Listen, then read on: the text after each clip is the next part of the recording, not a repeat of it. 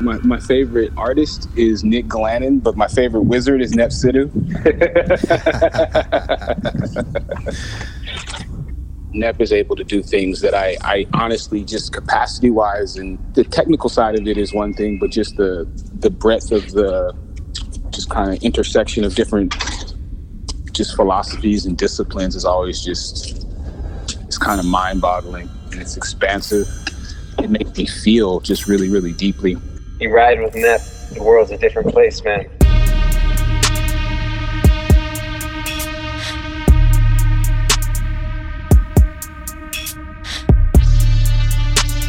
Fuck the game, but I'm in it. I don't really know what better to do. You know what I'm saying? I gotta get my portion. I gotta get my money. I gotta get my portion. I gotta get my money. Welcome back to Fresh Off the Spaceship. I'm Larry Mizell Jr., DJ, writer, your host in this podcast. Throughout each episode, we've been diving into the story of the Black Constellation, the members, their work, and their stories. On the last episode, we spotlighted Eric Blood, the technical sorcerer of the Black Constellation, a sound sensualist, master craftsman in his own right. If you haven't listened back to that or any of the previous episodes, do clear some space out and check those out. They provide real valuable context into our next story. On this episode, we're shining a light on the incredibly talented Nep Sidhu, an interdisciplinary artist based out of Toronto whose practice includes sculpture, painting, textile, video work, metal fabrication, fashion design, and more, true to the Constellation's core tenet of continuum, with an approach informed by his Sikh heritage and his deep passion for music. If I allow one medium or practice to take up too much of my time, I've given it too much power. I've given it unnecessary power, is maybe the better word. Because there's so much else in life that calls for you, to work with and to imagine. You start seeing that it ends up resulting in the potential of something. And I think that right there is the distilled mechanism of, I would say, my making. There's a constant presence of potential. Visually, none of the approaches that he's done have been devices. They have all been instruments of change. It's like architectural, it's poetic. The colors are like making my body like vibrate. He speaks in these codes. Whenever you talk to him, it's very poetic.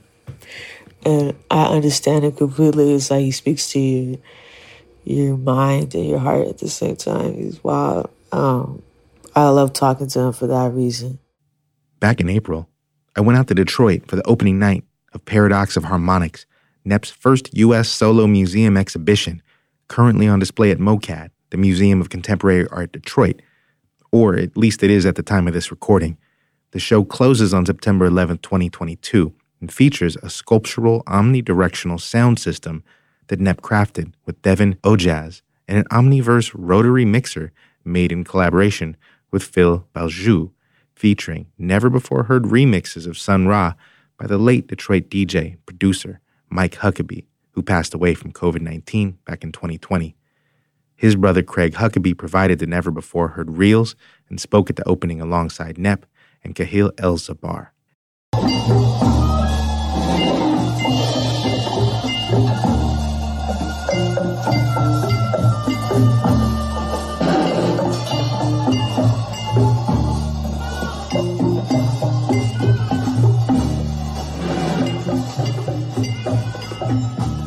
Nep's family is from India, Punjab to be specific, and are Sikhs, like most of the Punjabi population. An understanding of Sikhism, or Sikhi, provides an understanding of how Nep moves through the world, how he honors and connects with community collaborators and teachers. One of the core tenets is that of seva, which has been defined as selfless service, dedication to others, or as explained by YouTuber Nanak Naam. So the definition of seva is somebody who serves this oneness. Somebody who goes looking for this oneness is doing seva. Siki also emphasizes the importance of inner listening as practice of collective meditation and remembrance, a practice that truly informs Nep's foundational connection to vibration. The show was conceptualized as a celebration of the creative legacy of Detroit sound, and it encapsulates his deep love of the city. Growing up near Toronto, just a 4-hour drive away, he found the Motor City enticing, romantic, the site and inspiration of his latest exhibition. It had an impact on me to be able to imagine a world, imagine a sound. Beat me deep in the beats. You can't beat me. Oh, me deep in the beats. You can't beat me. Oh, imagine an aesthetic. Imagine a feeling. In my head was this world, where that made sense. And Detroit birthed that type of imagination for me.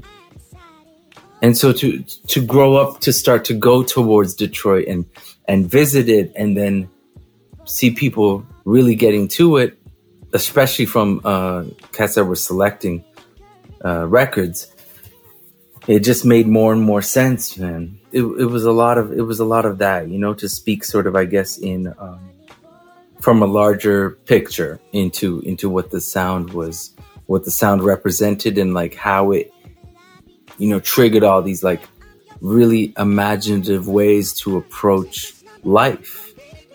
And I feel that Detroit also changed the musical landscape. It did not just turn the pages in the American songbook. It created chapters inside of that. And from that, multiple other sub-chapters. The music that came after that done the same thing. Started and pioneered, originated in Detroit. And then it took up names and styles and genres and subgenres everywhere in the world. So those are all real patterns, and they're very distinct patterns. And to think of melody making and both percussive elements that work together to shape this type of writing that influences the world, I don't think one can ignore the syncopation that comes from the factories where so many parents, grandparents, cousins, aunties, uncles all worked. And then later on, their children went on to do this, to do that thing. So I always saw this link between automation and manufacturing, sort of innovation in the melody making as well of folks from Detroit. Nep's love for and examination of Detroit truly runs deep. His close collaborator and fellow traveler, Rajni Pereira, sums it up. Detroit is a big deal. It's a big-ass deal for him. He started going there when he was quite young, I think on his own. He didn't really know people. He just loved the music, and then started making friends. And when it was time to put this together, they're there. When you're there for people, they're there for you. That shows up in Nep's work, especially as community-centric as it is. I think it has to be that way, but it really is that way as well with him. Honoring and exalting community is a common function of those who call the Constellation family. Like the community that Nep found through his love for the music at Detroit, Nep's response to the call he found in the first EP by Shabazz Palaces would help generate another field of collective energy. Shabazz Palaces CD, CDR, no name, and of what this is. But when I heard the voice, I knew, of course, so many did. Yeah, amateurs and vets. Step up and place your bet. Life is on the line. It's trifling all the time, too. How they do. I got something for 'em, baby. I'ma bet it all. The king of spades lay across the green belt. The ace of spades was the next card gonna be dealt. I had that black queen under my thumb, looking at the dealer like the time finally come. I had slid across all my chips and kissed my queen across her glossy lips. When I seen the officer getting his pistol gripped, and I slammed, fuck that shit, man. This is it. See, they always gotta take a nigga life. His vices, hopes. Vices, the cobras, pistols, and his dope. And some more shit. Shit I can't even quote, but I'm getting out the heat and tell them no. Growing up in high school to Diggable Planets, Ish was like, you know, in the category, what they'd say is a God MC. Knowledge, strength, wisdom, style, all of it, man. It puts so many people onto so many things. And just how imaginative it was. He ordered the albums over online, the 2 first Shabazz joints. And like I said, it was 100% hands-on, so I fielded his email. I told him I would get it to him when I sent out the next orders.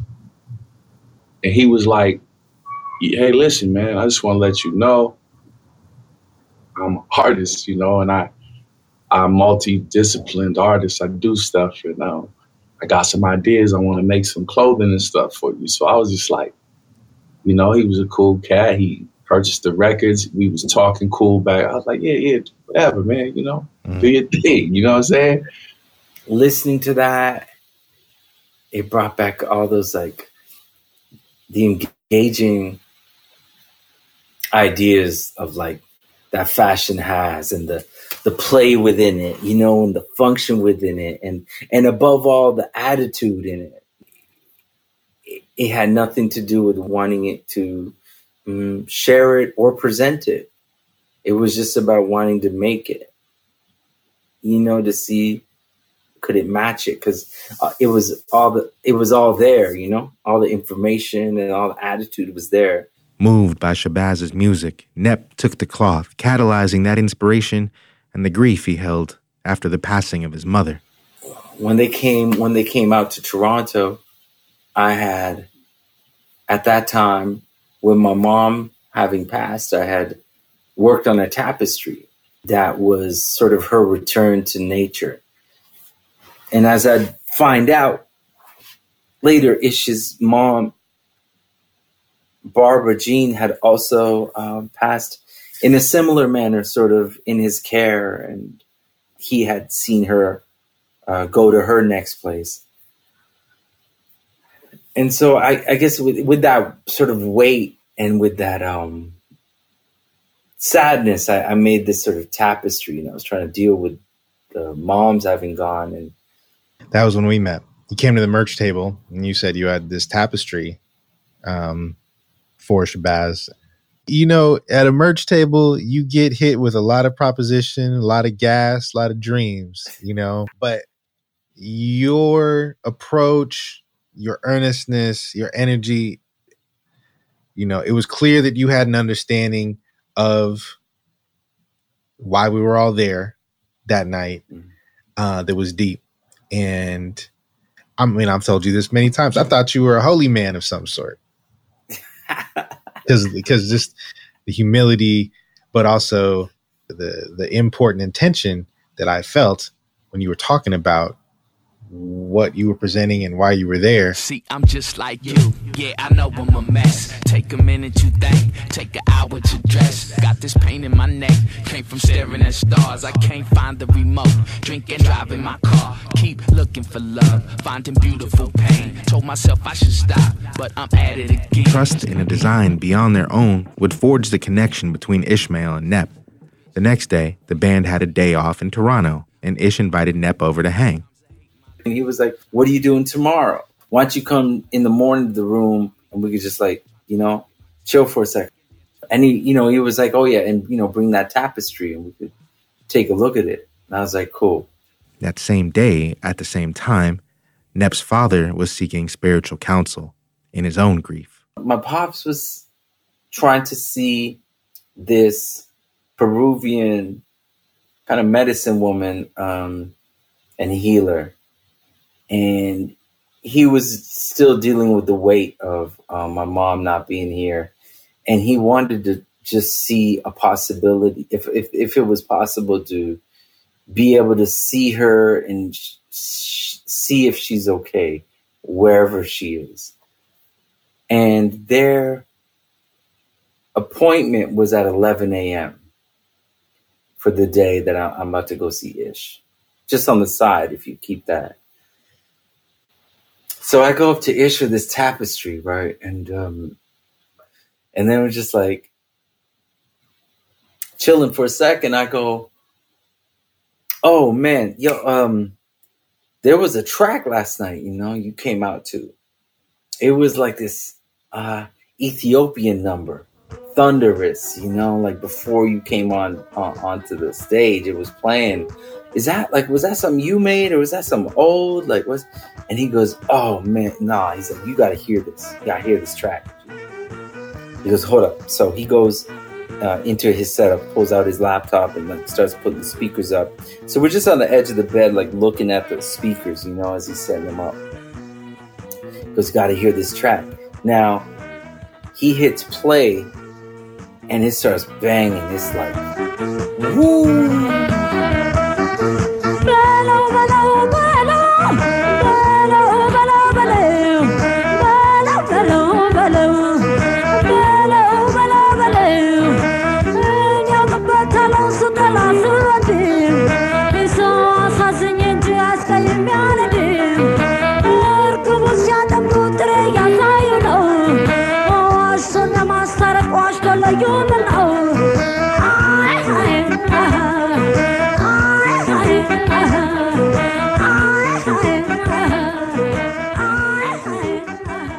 Keep in mind, my pop's appointment with this healer is like at 11 a.m., meaning like they're going to be getting into their reading and emotion, the traveling like by 12. So we're listening to this beautiful song, and then knock, knock, knock. Someone at the door. Ish goes over, and it's a lady. She's got like a white hijab piece on with like the Sheraton hotel bib over top. And she's like, can I come in? I shouldn't do this. And she's like, yeah. She comes in and she goes, so this music, who sent you here to play this? Who sent you to play this music? No one plays this music. Not even Ethiopians play this music. Why are you playing this? And she goes, oh, well, it's just, it's something that feels really special. And I'm a musician, and it kind of holds weight and charges me. And she goes, two of my brothers that are dead are singing on this. So I'm asking you two, who has sent you to be here? You don't know?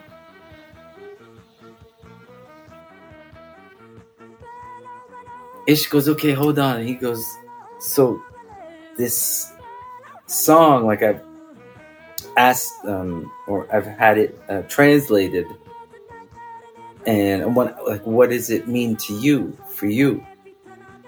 And she goes, oh, this song? And she laughs. And she goes, no, this song, you two will find out what it is. But I must go. And just as she came, she left, man.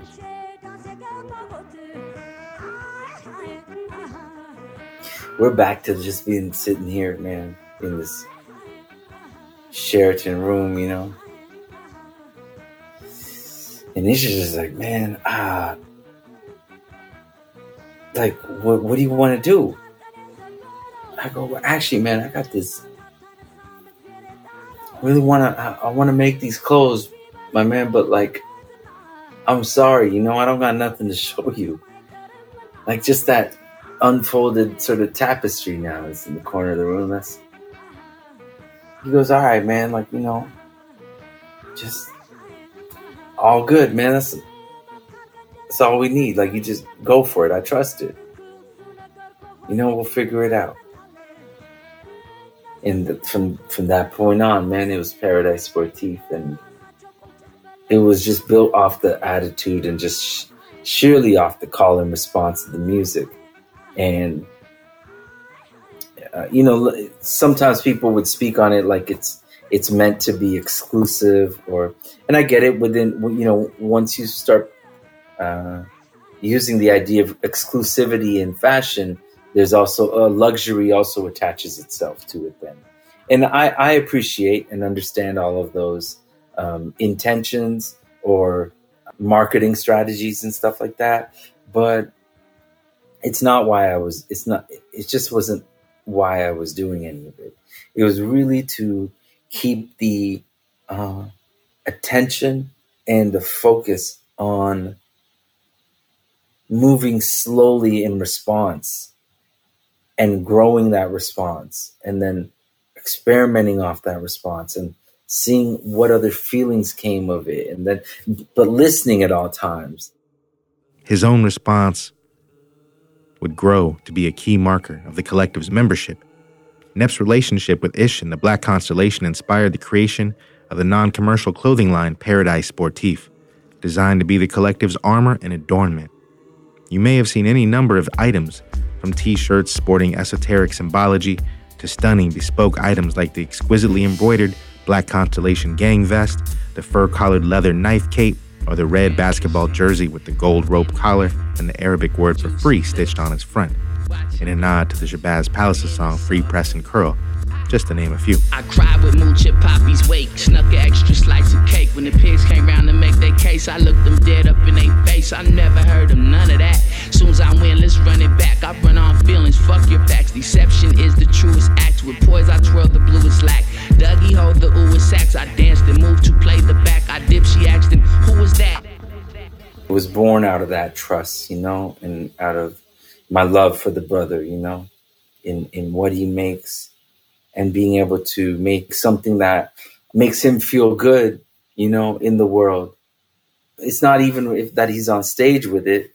It's just, when he's walking in a room or walking in airports, man, like on the way to getting it, to make work that feels good in all those moments. That's what's really important. I thought he was having some T-shirts or something, with like SP on the front or something. Right. So when I went to get him, the cat had 5 like garment bags full of like stuff, and I was like, man, what is this cat, right? So he starts pulling out the stuff, man, jackets and pants and crazy embroidery and leather work and different type of materials. I was like, man, who is this dude, man? So over the years, it started to dawn on me more and more as the stuff I was seeing he was making and producing, sculpture, clothing, running a metal fashioning factory up in Canada, and just like drawings and knit stuff and rugs. And I was just like, oh, okay. So, he's just, that brotherhood, how he and I sort of started running with each other was next level. You know what I mean? And that's really how we all came about. We all met each other through some other person that was already in the crew. And the vetting of it is kind of really easy, because it's like how you vibe and how you roll, where your mind is at. We tend to let everybody, do their thing and really have an open arms to people's personalities and stuff like that. And it's just like a family thing, Paradise Sportif, doing it with Ishmael, it was meant to be an experience of when you saw the brother play. And it wasn't really something that was up for consuming by way of purchasing it, but it was definitely up for consuming in the way of an offer, of an experience, in the way of an offer that maybe makes other cats get to cut and get to, shaping, get to thinking and forming ideas and aesthetics. To me, it felt it would have been interrupted if it was kind of put up for sale. The energy in the center where it came from would have got interrupted, because then I would have been answering all these other things, and the energy of it kind of would have been a little unfocused. So by just keeping it on Ish and the music, I think it falls in line of an attitude that's come before it. Instead of trying to get down by the landscape or complain of what's all not happening, like, oh man, fuck that. Like, you know, take some action to it and center the attitude on it and share, man, with the brothers and sisters.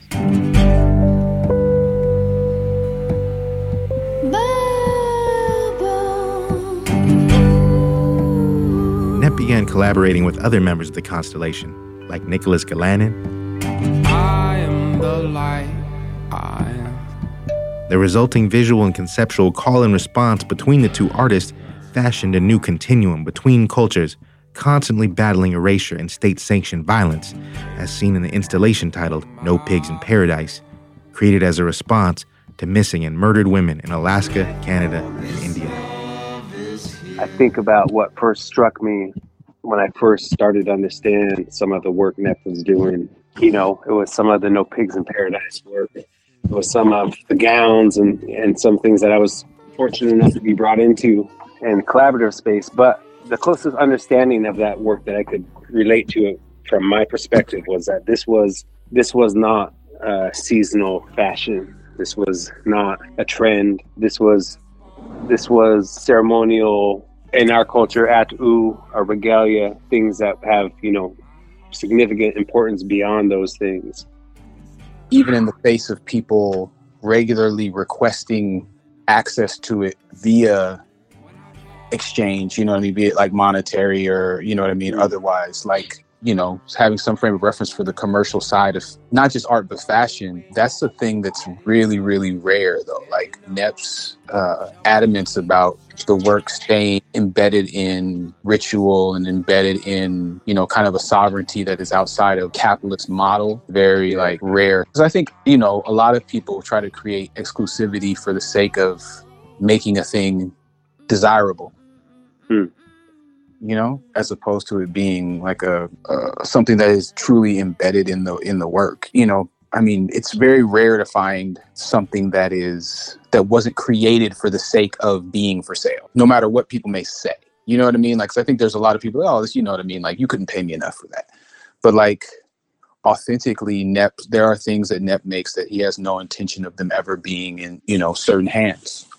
As it's been mentioned, Nep's line of best fit connects him frequently back to vibration, to music. One example is his work as the art director of London-based label Spirit Muse Records, whose motto is Music for the Spirit. We spoke with founders Mark Gallagher and Thea Ioano. We believe that his vision and his outlook and his art as an artist is just a different level, is a different league. And we are so blessed to have him as the art director of the label. He has a vision about each album that has to do with the artist and the music. And this is why it's so important, because then the physical product, including the artwork, becomes a visual manifestation of the music and its message. Both the name and the tagline is Music for the Spirit. So the spirit, spiritual music, music with a message, is something that, you know, we care deeply about. Nep cares deeply about, you know, and I mean, it's so strong in all of his art, this spirit presence. So this is why, you know, we're just so appreciative and so grateful about this relationship and to be on this journey with him. One of the key artists that releases music via Spirit Muse, and in fact the reason Nep started to steward the label's visual identity, is Chicago-based jazz multi-instrumentalist Kahil El-Zabar. Kahil joined the storied Chicago collective AACM, or the Association for the Advancement of Creative Musicians, back in 1971. He went on to found the Ethnic Heritage Ensemble. Along the way, he collaborated with artists such as Dizzy Gillespie, Stevie Wonder, and Nina Simone.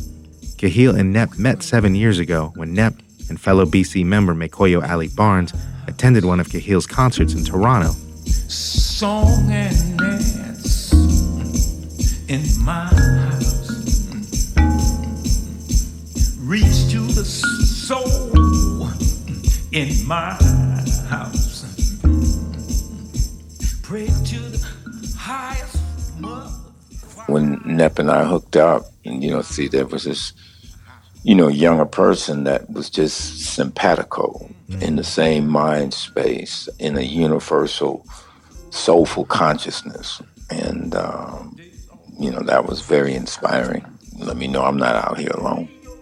Mekoyo, he and I ended up staying up to about 5 a.m, just, talking about life on a lot of different levels and art and all that kind of stuff. He had made me these garments before he had ever met me. And so then he presented them to me. He says there were certain people that he wanted to adorn with protection.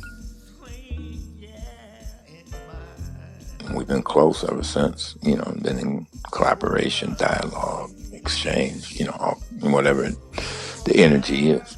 And seeing him put things on and then them like taking shape right in front of me is a different experience to the rest of the work I make. Sculpture being one thing or tapestries being one thing. There's absolutely an invoking that kind of happens. Kahil ended up as a bit of a mentor and inspiration to them both.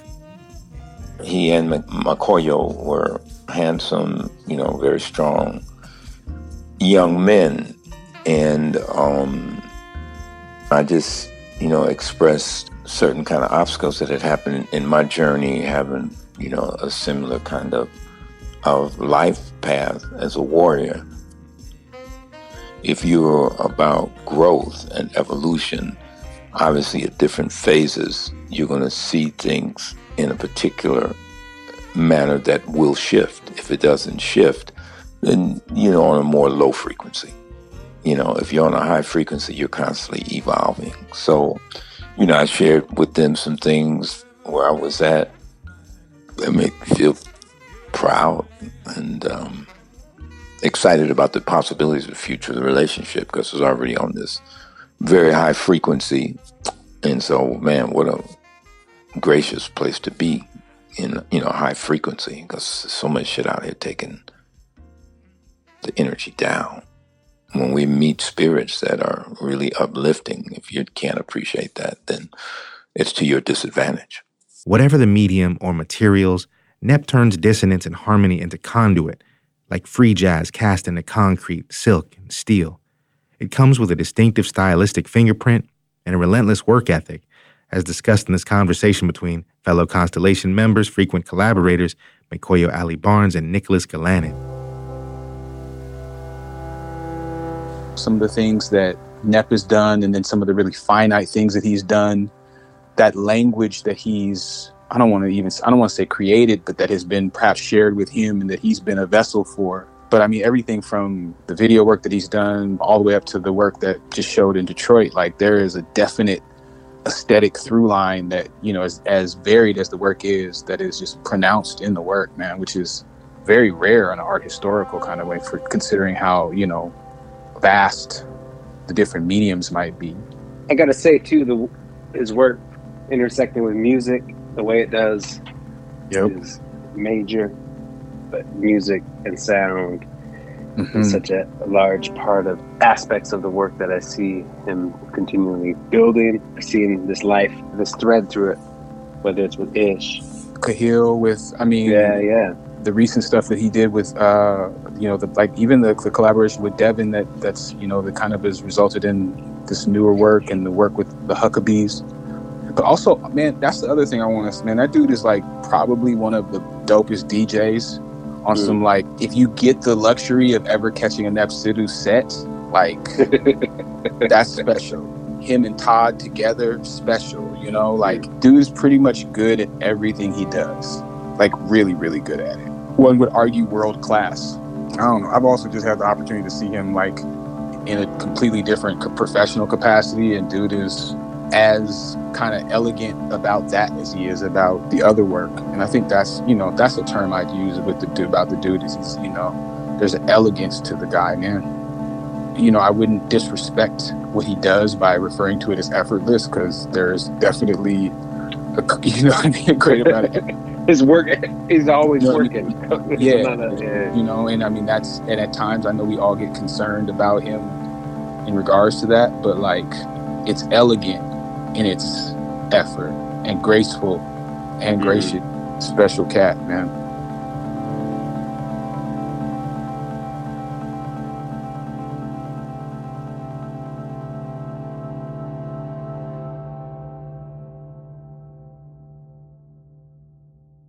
Nep was raised in the Scarborough area of eastern Toronto, nurtured, fed, and informed by the deeply diverse mix of cultures of his neighborhood. Scarborough's beautiful, man. Only when I started moving around in the world, I saw how rich Scarborough really was. You know, because anything around you, you kind of end up taking it for granted until you actually get perspective. And, you know, I grew up around, obviously, everything that was Punjabi, but then various Islamic communities, Sunni, Shia, Ismaili communities, to Trinidadian, Guyanese, Sri Lankan, a lot of West African diaspora, a lot of folks from the islands, and, you know, specifically Jamaican, St. Lucian. Scarborough kind of shaped that world perspective in a real neighborhood way. You know, I saw the world that way. And when I stepped out into the world and traveling, so much was familiar just because of Scarborough. And then when I would return to it, I then started to really understand, like, and appreciate how much has always been around me in that sense. You know? Nep's collaborator, the brilliant artist Rajni Pereira, too hails from Scarborough. I have a theory that it's been built on top of like nuclear waste and like things, because it's such a, like, parts of it are totally a wasteland. And I think that our physiology has been slightly altered because of that. That's why we're so weird and awesome. I love it. Nep's curiosity and compulsion as an artist began early, but his explorations as a kid were often misunderstood. I was a really poor student, and I got into a lot of trouble. Some of that trouble was I was like sometimes obsessively drawing in books that weren't meant for art class. And at one point, all my teachers in public school got together and put like all their like books together, like a goddamn lawyer team for meet the teacher night. And so they put all their books together and evidenced that I was like maniacally sketching and not learning or listening to anything in class. And at that time, the thing I was sketching was a lot of like corpses and a lot of sort of acts of death. And I wasn't morbid in my head, and I had no dark thoughts of that. But like, to me, it was like technically like the most challenging stuff to draw. So like I would get like magazines like Fangoria or like those old horror magazines, and I would always start to draw like, you know, the body or the corpses in these movies. Then they gathered all these and saw all this work, and I became a real failure sort of school, and I started to drift away from like my parents having kind of any hope of me bringing any value kind of to myself or to them in that. So that was a little tough. So music offered like a huge place for me to feel that like what I had going on inside was okay, at least when the headphones were on. Nep pursued his own flavor of education in the library, watching old VHS tapes, a documentary about Duke Ellington, episodes of the Nat King Cole Show, or of Soul, the highly influential series of the late 1960s and early 70s. Watching Soul, Nep was particularly impacted by the multi-instrumentalist Rahsaan Roland Kirk. Bright moments is like catching a rat that done ate Swiss cheese in Harlem. Harlem is in New York, 125th Street. Yeah, that's where it's at. Bright moments.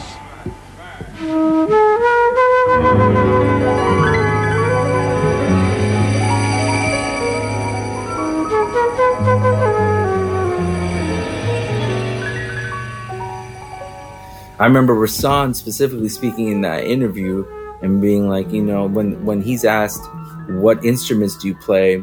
He goes through all the horns, goes through percussion as well. And then he says, you know, and then I play, I forget, I think it was a flute, a type of flute. He goes, I play that with my nose, you know, which Rasan would do.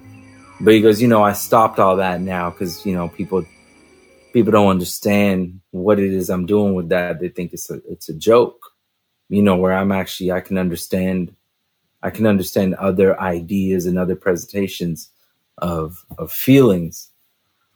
And then he just continues on, you know, but I could see like this kind of I remember watching that young, and I could feel his disappointment in humans, kind of, you know, not understanding him. And also the ability to move on then too. And so, yeah, those moments had a lot of impact on me, man. You were seeing soul as a young one, and you were getting this education self-directed at the library via music. Yeah. The library is really where it all happened for me after high school too, because I you know, I kind of didn't really graduate, and it was like after the fact, and yeah, so I was you know, to be honest, I was like looked at as a failure, or not gonna really make it in the world as much, and that kind of has a large impact on you when you're young, because you kind of get written off in a way. And that's okay. That's not no hurt or blame. To, you know, there's just misunderstandings sometimes of when we're young. But I guess what happened there is that I ended up having a relationship to books and knowledge and transcripts, man, that actually provided me with an example of what education looks like. And when I was shown education in a way that was seductive, I ran towards it because it made me feel like there was a chance, you know? Frank Lloyd Wright was a huge example. The way he shaped education around craft and total awareness towards one's surrounding, and then being able to express narrative by that surrounding in the means of infrastructure and residence and public space and private moments within facilities, like that to me was the jazz, you know what I mean? Like to be able to do that. And then to look at someone's renderings, like architectural renderings, I started to become obsessed by, you know, that was like, I started to see the way cats were like slanging their ideas into a presentation of a building. Building was in his blood.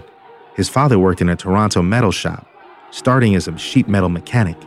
Starting at the age of 13 and to this very day, Nep worked in the same metal shop as his dad, fashioning, among other things, precision components of medical and military equipment. It would naturally become part of his artistic practice, just another knife in his belt. Being around metal for that long has ended up being a gift in a way that it ended up being a real curriculum. It allowed me to start to understand the sophistication of the people in Rwanda, whose smelting practices have shaped a lot of the world's technology, to be honest. And, you know, they smelted in that way because they saw smelting as a metaphor of life, sex, romance, farming, cultural production. All those things made them adventurous in how they smelted.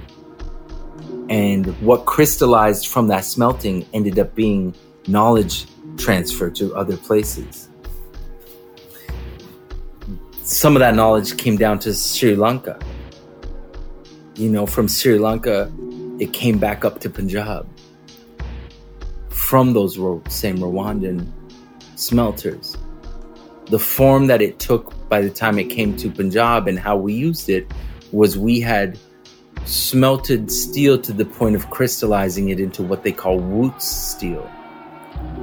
And that steel was superior in the field of battle. So even although the odds were greatly against us as Sikhs in terms of invading armies, we were able to survive without going through conversion, slavery, and disappearance. But it is our steel that saved us. It is also our will in how we use that steel. But getting back to the technology of that, I'm grateful, in the life that I've spent around metals, to be able to understand that, acknowledge it, and to participate in some of the sharing of that. And it is very different than how I entered it, but it couldn't have happened any other way, to the point of now where it sits in what some folks might see as the adornment that I make, or the sculpture, the object that I make. It comes from these different types of intuitions and brilliance of people who were so hyperly aware of what was in their surrounding that they could will an object that could be charged with such, intention and function. Working in metal provided a portal to inspiration in all kinds of ways. The welder I used to work beside had a long form radio transistor. And it was like a military model. And then eventually, at one point, for my birthday, he gave me the radio. He was like, I know you're always listening to my radio, and I know you weld much better when you have my radio, so I want you to have it. And I was like, over the moon, man. I took this radio home, and I just formed this like incredible relationship to talk radio and to all these things, because I could catch stations in Buffalo and Detroit especially, and beyond. But man, once I got locked to Detroit, I had everything I needed when I was under the covers, man, because I used to be able to like go into the world. And I think kids had this relationship to radio back then, because it also allowed me to feel like an adult for those hours. Maybe that was also like a point of like I was never being taken serious by adults. Maybe there was some leanings into that. But man, at night I would look so forward to like just finishing my dinner and like getting under the covers and putting on my radio. And I was also at the time able to catch the electrifying mojo. And when I heard that kind of changed so much. He was such an incredible orator, theatrical, cinematic. Just the voice alone. Close your eyes.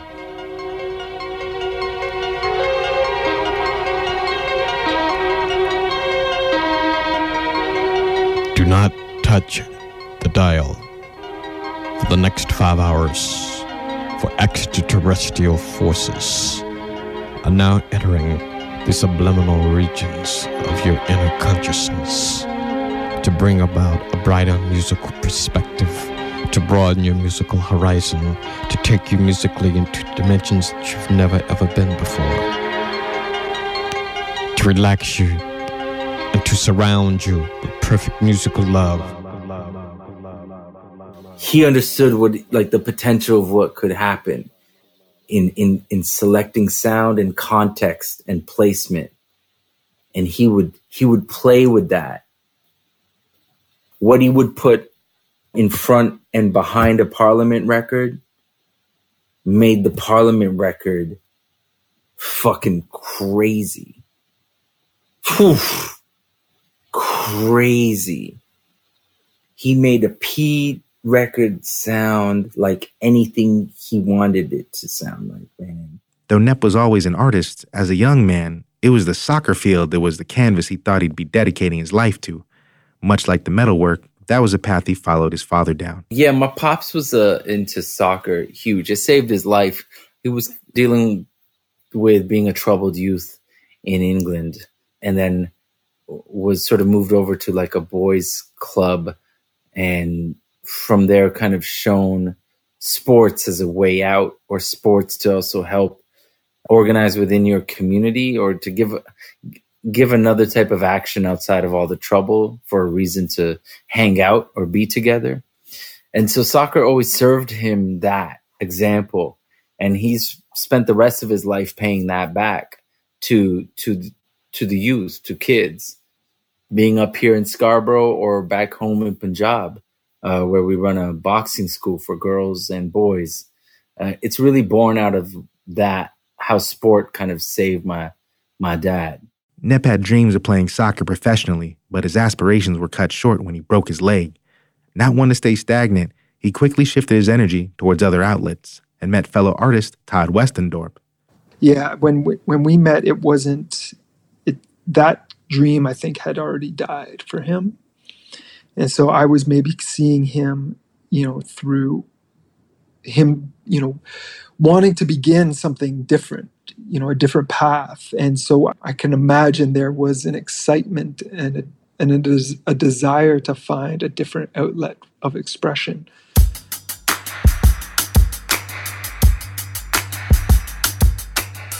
Todd, who created the graphic identity of this very podcast, is a gifted designer and selector that met Nep in high school, finding common ground and visual cues in library stacks and dusty record store bins that they combed. We were both just, self-taught and, just sharing ideas back and forth through emails and stuff. And, and that led to him like making a sculpture out of just like a computer graphic I had made, like without even telling me. And one day he was like, "Oh, check this out." I was like, "Holy shit!" A couple of years later, we decided to, make some T-shirts and take our ideas of like fictional concerts for like Minnie Riperton and Stevie Wonder, and just making like fictional tour posters and stuff and turning those into T-shirts. This idea turned into a short-run shirt line called Equinox Forward. One of their shirt designs hit kind of close to home and anticipated a future connection of brotherhood. The Mizell one was inspired by the song, what was it? Yesterday is Cool, off the Johnny Hammond Gambler's Life record. Yeah.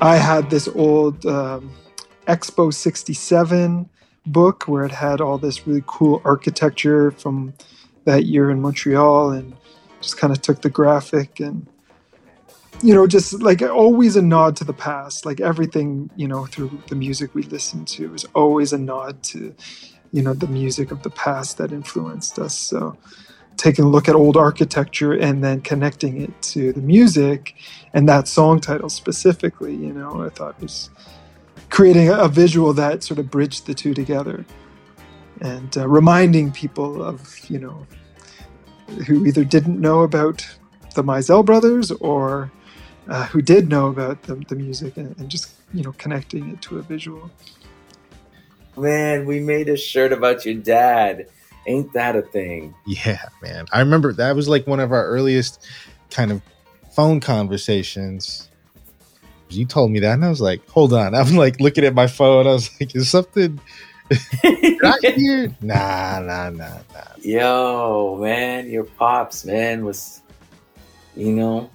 so much.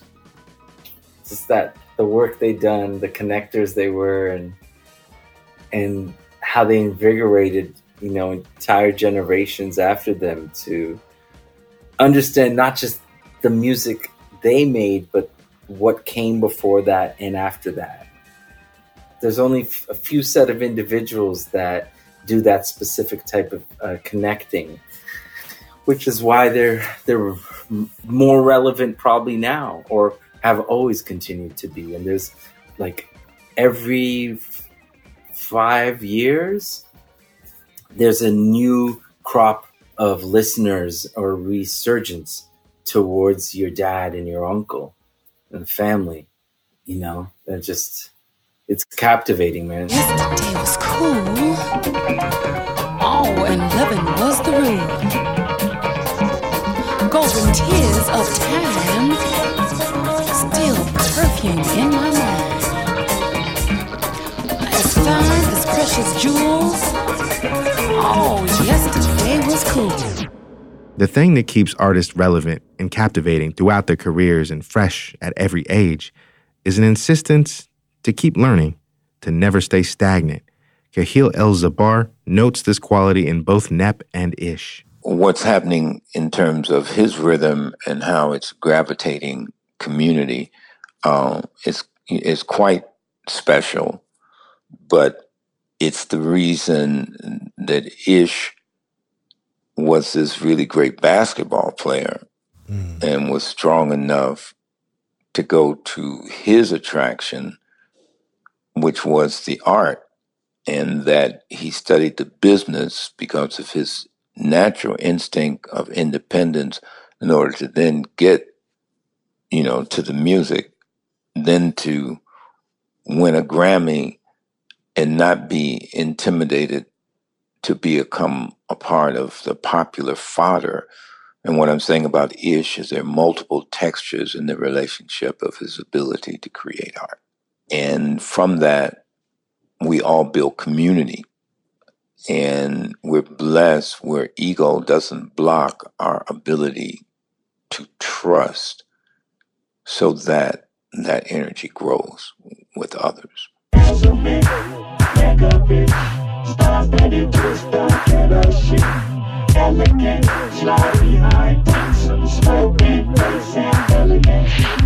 With all the various methods, perspectives, and lessons he'd found through his self-determined education, he began to see the thing that connected them all, reflected in his work in metal and textile. Welding specifically allowed me to start seeing things in dimension. I was I was constantly sketching at all times. Oftentimes not in the right places, but I was sketching like a madman from most of my youth. But welding allowed me to see how something could take place with dimension. And if you paid attention to seam, then so much was possible. And the science of seams, lands you into so many worlds. If you start to pay attention to seams, you can start to get yourself through, an idea in fashion and adornment. Seams have so much information. To execute seams, there is practice. There is needing to be around mastery sometimes to understand how it's done or the possibility of how it's done. And I think coming up, I encountered some of that when I would look to Japan and look to Belgium and see the, what they call the Antwerp Six, or in Japan, Issey Miyake, Yohji Yamamoto. I started to see not just how brilliant their silhouettes, shapes, construction, deconstruction was. I started to then see how much attention they paid to the way they presented their ideas and how imaginative that was. And sometimes not knowing where the magic lies. Was it in the presentation? Was it in the narrative? Or was it in the stitch? I was so magnetized by what I saw. But it came back to seams and the possibility that is in seams. And if you pay attention enough to the history of what people have done with seams, I think you can start to slowly imagining then the possibility of what else can be done. Nep continued to follow possibilities from one medium to another, and even to his broader work within the Black constellation. We'll explore that more after a short break.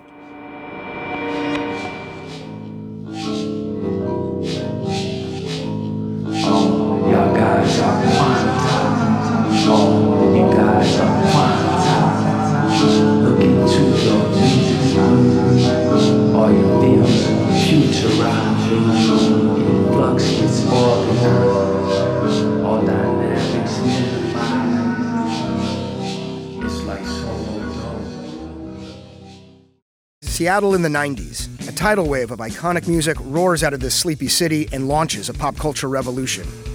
Here's a story you haven't heard. Let the Kids Dance is a new podcast about the rise and fall of Seattle's teen dance ordinance, the law that made it illegal for young people to go to concerts. Listen to Let the Kids Dance from KUOW and the NPR network.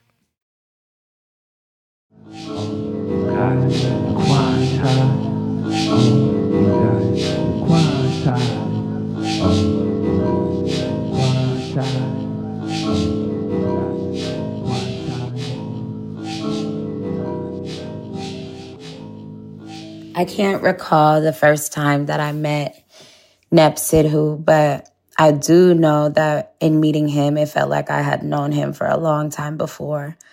And I've always felt really connected to him in that way. Our families are similar in the way that we talk about the protection of women, that we talk about the protection of our sacred scripts, and in the way that we talk about our work. I've got to work alongside him in curating programming for Your Feast Has Ended, one of the best art shows, one of the best exhibitions that has ever shown in Seattle, ever. That exhibition Moni is speaking on, curated by Mekoyo Ali Barnes at the Frye Museum, would be a pivotal moment for the constellation, a crucible that forged new ideas and conversations made manifest. Mekoyo was in discussions already and had things in the air, had done things prior. At that point, at various places, in various ways, in and outside of Seattle, but in this particular instance, was starting to form a plan for an exhibition that would be himself, Nicholas Glennon, and me. You know, MAB, man, he picked two wild-ass Indians. Mekoyo, having opened up the conversation with the Frye, saw an opportunity for connection. I thought, well, I could say, I would do this, this, and this. Or I could say, we would do such, such, and such. And I chose we over I, and it was unquestionably going to be a more robust experience with all those parties involved. You know, invitation is like the elixir here. It is the conduit. He saw, you know what I mean? He saw a vision and he saw things in my practice. I hadn't been really in shows, definitely not in a museum show, but none of that mattered in what Mekoyo was seeing. I'm thankful to what Mekoyo feels, but probably more so how he interprets, you know? Nicholas and Mekoyo speak to the unique dynamic of collaboration with Nep. It's not a project. It's not a one-time thing. It's like a conversation. Yeah. That's been picked up, it gets set down, it gets carried, it gets moved, and it's always been like that.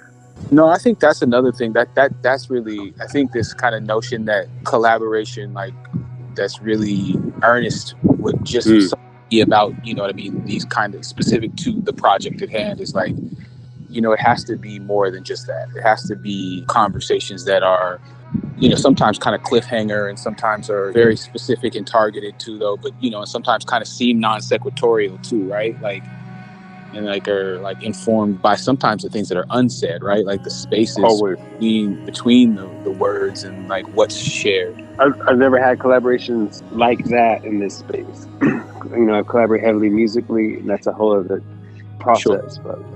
But in the visual art world and in building and making, we're engaging in these conversations and they pass through time, they pass through borders, they pass through like experiences of, you know, many things. And always met with care with Nep. Care. Yeah, yep. Handled with care. That's a, you know. MAB and Nep would collaborate on the short film Black Hole, a family affair that features Mekoyo's Uncle Wayne and some of Nep's Punjabi family. And that goes back to the idea of invitation. You know, that Mekoyo invited me into that and into the family. And that has turned into these other relationships. And so when we made Black Hole, it was an interpretation of that too, very much so.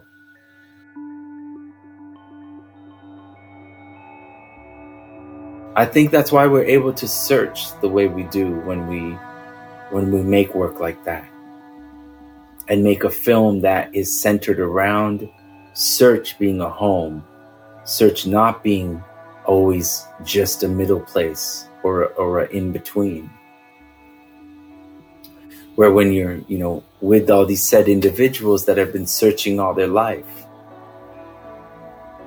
I think that's important to acknowledge, because search sometimes can feel very lonely. When we do it for long periods of time, it can feel unhealthy.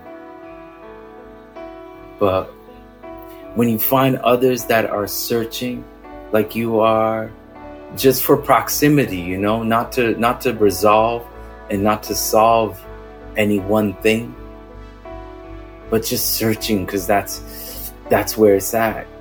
That's where it's formless. That's where it's at all times shifting, at all times. That's why I like the genre shit, and the stopping to classify and to call it one thing or the other usually ends up being an attempt to try to hold something still that is constantly in movement by nature.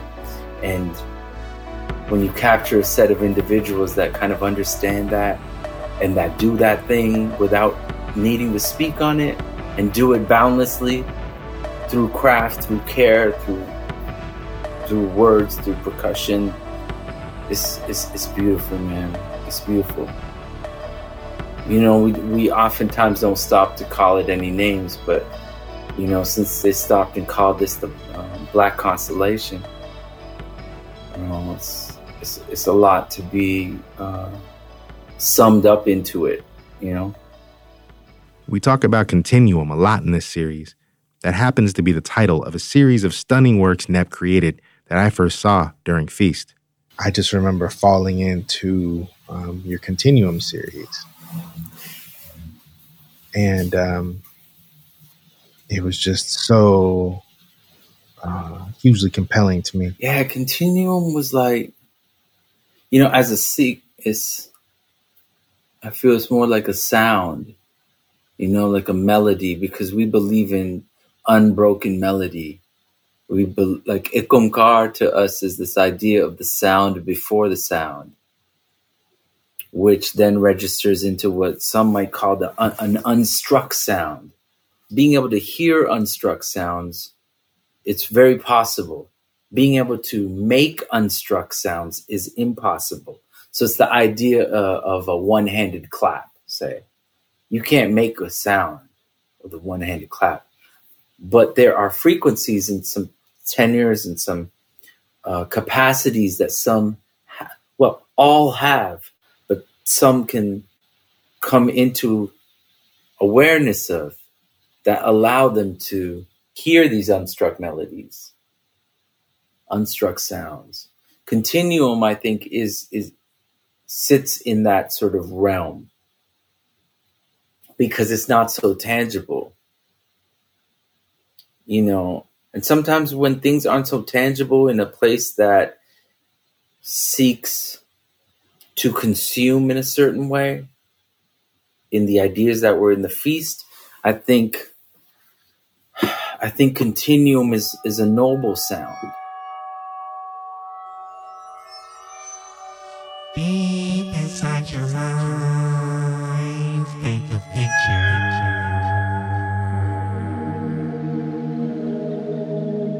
It didn't co-sign the proclivities of the marketplace, because it didn't lie back and relax in the dungeon with the pigs. For all these things, some say it had died, but a lot of people welcomed that death for quite a while. And if we understand that the money lenders of that situation, of that marketplace, Some of them have never ever known the difference between, what they say, the difference between an auction and an auction block, between a temple and whatever else that they want to sell. They've never known that there's an identity to anything other than that of like a hustle, a shuck, a scam, a mascotting, And if you listen to them long enough, you'll get into that mode where everything really is up for sale at a point, where there's no recognition, there's no sort of difference between the distance of the sacred and the profane. So I guess Continuum here ends up being a melody that comes that people have always been producing and listening to outside of the realm of institutions and marketplaces. So it's beautiful to hear that there was these brothers and sisters that were willing to do something about raising that sound, not just in response of the places that couldn't hear it, as it wasn't about that or them. It was about something that always was.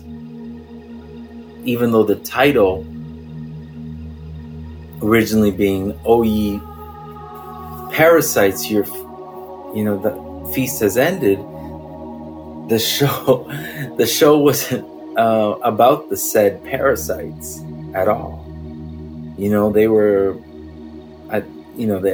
there was a part they played, that perhaps needed to be raised, but it wasn't central to the show at all. Nep's culture and faith inform his works, and in the case of his show Medicine for a Nightmare, They Called, We Responded, it engaged with a deeply tragic and recent chapter of his cultural history, the Sikh genocide set off by India's 1984 attack on their Golden Temple. Medicine for a Nightmare, it was a very hyperly intentional show. Yeah. I was really looking towards facilitating art exhibition in the distribution of truth and ideas. Where press has been completely manufactured, where trying to bring up these truths in, say, the settings of the Gurdwara, the temple, into amongst the community, you run into a case of either preaching to the converted or a means in which that is quite disengaging, and that also may just bring up trauma rather than truths. And looking at that, I wanted to go towards art exhibition to disrupt those narratives and to be able to give a space that allowed conversation, that allowed multiplicity in the experiences of such violence and genocide. But I knew in doing that, because of the amount of false misrepresentation that are around the event, specifically in 1984, that there would be a lot of, there would be not a lot, but there was going to be controversy around what politics I had, and what I was putting out, and what responsibility I had towards the ideas. And that show then put the institution in a tough position, because they then saw some of the Indian diaspora come around to start to vilify the show, to not look at the work and not pay attention to what the work is and what I'm saying, but rather to project what they think my politics are, which was all game too to me, because that was important if people were listening to that criticism, to see that this belongs to a type of people and a type of projection that has always happened to us as Sikhs, where we present an anti-state narrative based in truth. We get lauded with being separatists and terrorists.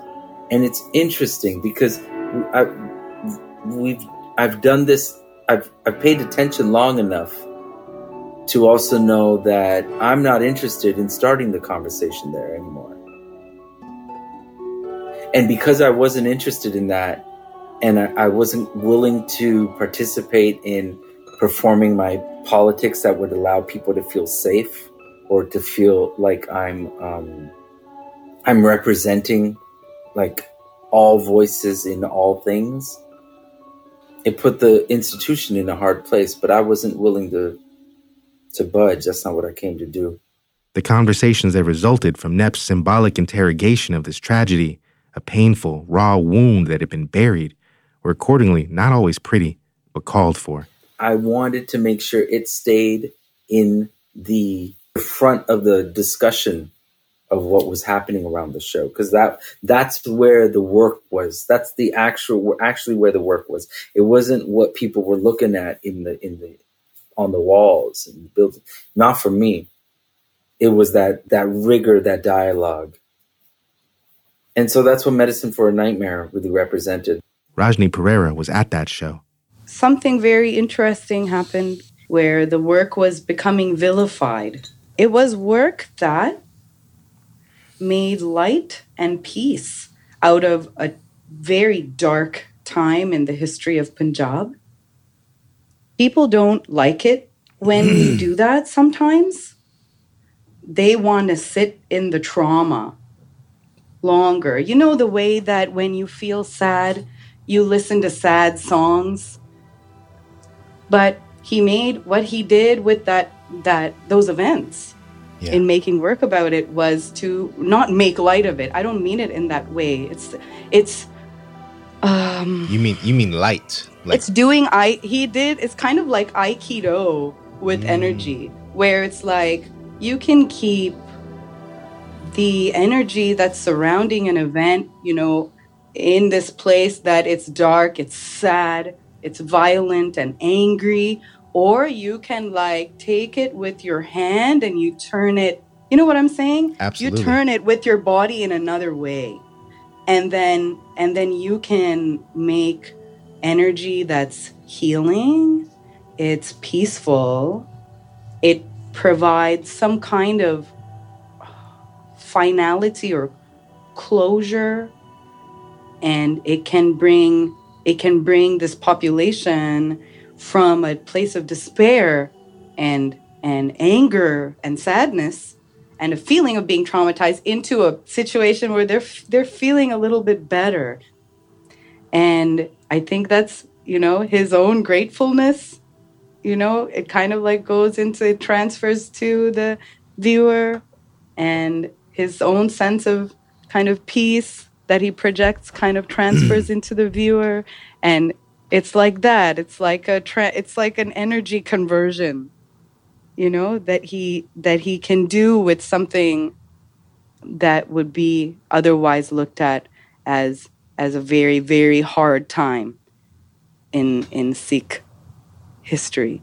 It won't focus on stagnating a situation, stagnating energy, or a part of culture or a topic. It's like this great sort of craftsmanship. It's like energy craftsmanship. This fearlessness is a quality both shared and recognized by the constellation, as noted by Mikoyo and Nick. He's just kind of, and he's just decidedly, I think that's true for both of you guys, though. Nikki is just decidedly unafraid of welcoming what you know may be very polarizing conversations, but necessary ones, you know? Yeah, Nep will say it, man. Yeah. But he doesn't say it, he sings it poetically. Nep's somebody who's having a deeper conversation with his words, his work, his demonstration, his practice, his community he keeps, all of it. Sneaking in and out of thought, leaving emotional trick caught up. Trump the funk, the flare. I am well aware of the places we've been in our warfare. In time I will share. The calculations all point to a connection in space to communicate. Like there has to be celebration, man, in what we or I do. Even when dealing with things that have hefty trauma and pain and violence, like if it don't got celebration in it somehow, it's not natural to me. That understanding comes from a real commitment to care when it comes to the community that holds up Nep and his works. It manifests in a dedication to making sure that joy, uninterrupted and spiritually resonant with the intention, is always part of the process. We deal with painful things, but through that, our folks have always found revelry, dance, food, laughter to be what brings us together. Especially with our collaborations, we're very ambitious, but we also know like we'll work really hard and then we can relax, and that's where things like travel and taking a trip come in. Yeah. Right? Because it's not like we're not there like, oh, it's not like it's when we say workation, we're able to do it. Yeah. And also enjoy ourselves. So that's like it's just so joyful. Like it's just like really centering joy as much as possible, because like, man, life is hard enough. Yeah. Like if we can't enjoy like the fruits of our labor, forget it. Yeah. I feel like, he'd probably say the same thing. It's like, you gotta, like yourself too, as much as you like your work. I love that you outlined the joy that's part of the process. I remember the first time I came to Toronto, meeting you out there, and it was just like, there's the museum and there's thinking about the work, and then there's after and looking for a place to dance and to laugh and to eat. And that was such an important part of it. And it was just, wow. That's why like everything is golden when I think about Toronto because of you guys. You know what I mean? Yeah. I mean, I have to say that, traveling around the world and going to other places in search of that really, really helps us, because unfortunately in Toronto, those places where you can go and laugh and chill are dwindling in number. Yeah. So like we're now finding ourselves being like, yo, what do we do? Where can we take our friends who are in town? Like, oh, it's closed. Oh man. Energy in Toronto is like, it needs a major overhaul. It's quite a financially driven city and hub. And as a result, culture takes a huge hit. So, it's not, sometimes we're working hard, Larry, to find you guys like the nice place to go I know. And enjoy and unwind together, because I think that's a part of our kind of work culture that we want to share, because it's possible to enjoy yourself and be together with work and your people in other ways other than making culture all the time. Making culture is very hard. We're really up against it, especially as people of color who are like in kinship with one another. We don't always have an easy go of it. And sometimes we're really up against it. So we need to have fun together, and we need to unwind together and treat ourselves and enjoy an opulent life, whatever that means. It doesn't have to be, your life is dripping in gold trims and shit like that. Yeah. It can just be like, having this luxury of relaxation and one another's company. Yeah, love and laughter, all that is opulence and luxury. And I see how hard that y'all do work whenever it's time to like find a place to boogie. There's always so much forethought, and it's like, hey, this place is cool. I'm just like, hey, man, whatever. I'm with y'all. It's great. But I just see it, and yeah, it gets harder every place, I think, to find these places. Everything you're saying about Toronto, I know. It reminds me of Seattle. We just got to build like, big, awesome communes. Yes. That's what we have to do. We can't rely on these cities. These cities are owned by like whites. Yes. They don't give a shit. They want to like take what we do and then like make it whack and then make money off of it, profit off of it. So it's hard everywhere. Yeah, for sure. And disinvite us from the party. Maybe we're all waiting on a renaissance of some kind.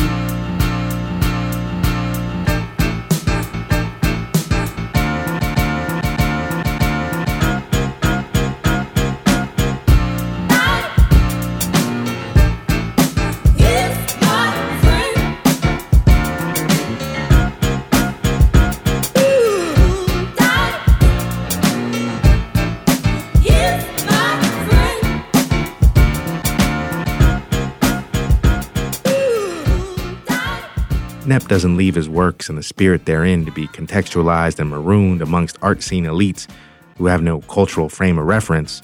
He builds these spaces with intentionality. So much of his work is not just in the making, but in the outreach to his community, to the audience he's designed to work for. He brings his people through the door in the most literal sense. He takes the time for these communities that should be exposed to this work and have access to this work. He takes the time. Yes. He spends time on them to understand. So it's full of people from all over the place, but like it was full of immigrants. It's full of people, our peoples in there. His generosity when it comes to sharing those spaces, like, you know, and the work, like, you know, wanting to collaborate with people, you know, that is something that is core to him and his family. It's just the most generous people I have ever met in my life, and I wouldn't be the only one to say that. It's a big part of the work, the communing, because it's the communing that gave life to so much of these works, right? And it's not an idea of paying it back. It's not. I get that stuff. I don't think of it like that. It's just a natural. It's a natural environment to how the work is getting made. So for it not to play back into that, it just would feel not complete, not whole. Nep's artistic drive is a beautiful transmission of the culture that created him, one of service, of community, of commitment to progression and deep truths. When I reached out to interview Nep for this episode, or Nepisode, if you like, we started off reflecting about our recent time in the D, particularly the night out we had dancing to the transcendent, genre-obliterating sounds of the legendary Detroit DJ producer Theo Parrish. I think I was telling you, you know, Theo was probably one of the first people that really changed my DNA, man, of listening and like introduce sort of the potentials of sound and like attitude in the music. You know, what he's doing with being able to kill the bass, treble, and mid, but doing it through feeling and doing it through really knowing the record. And it was like, it was Summer Soft, you know, by Stevie Wonder. Summer soft, wakes you up with a kiss to start the morning. I heard that song. Yeah. You know what I mean? 7,058 times, you know what I mean? But when he played it on that system, it was just like, summer's gone, taking with her summer's play, and she's gone.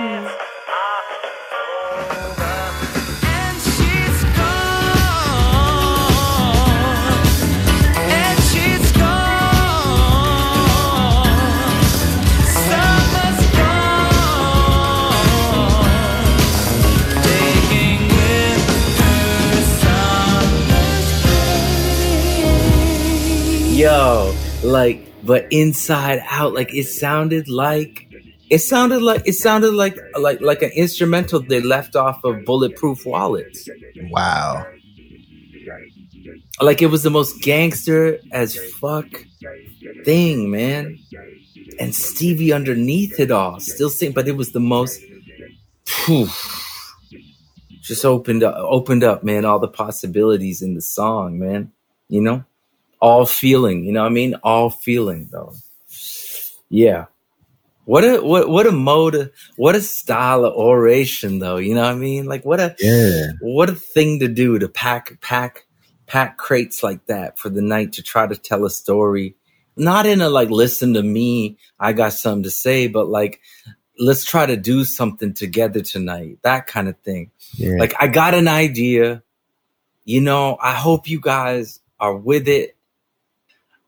Let me just try to do this with y'all. And then when it's not working, like the best ones will also like understand that and then adapt, you know, and pivot. But watching all that is the act of it is beautiful, man. It's a beautiful thing. Gee, it's just, I know I get it. Like all the, you know, the robots and like all the IG shit and stuff, shits on that.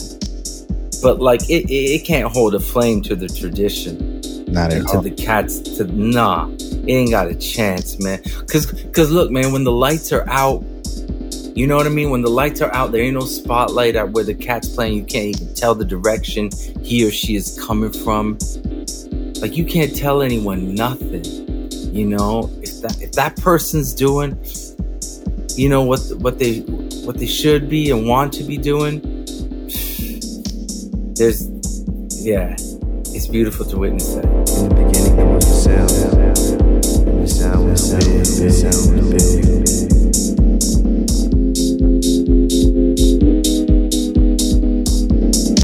Next time on Fresh Off the Spaceship, we look at the work of the brilliant Central District MC, Porter Ray. The culture that I'm a part of and that I love and hold so dear to me. I want to garner more respect for the culture and for the art form.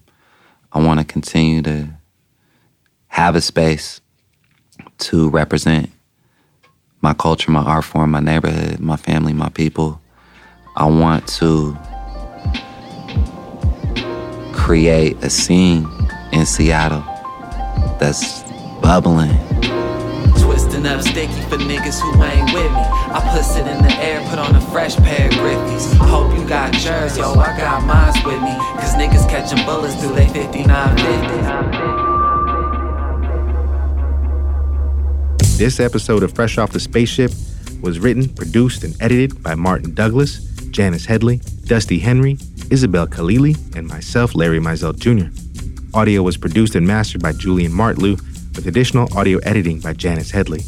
We want to thank Sub Pop Records and all the members of the Constellation for giving us permission to include their music in this episode. We'd also like to thank our volunteers, Elena Clark and Natalie Vinn, for their work transcribing interviews. And we want to thank you, the listener. My name's Isabel Khalili. I'm one of the folks who's been working on this podcast, and I'm here to remind you that KEXP is listener funded. That means that the freedom we have to pursue projects like this podcast comes completely from the support of our community. And if you're here with us now, you're part of that community. So if you've enjoyed what you've heard so far and want to support the show, you can go to kexp.org/fresh. A one-time gift of $35 can make a huge difference. Or if you prefer to show your support in a different way, it would mean a lot to us if you shared this podcast with someone you think might enjoy it. And of course, leaving a rating, a review really helps other people find the podcast. So thanks again, and hope you can join us on the next episode to learn more about the artists of the Black Constellation.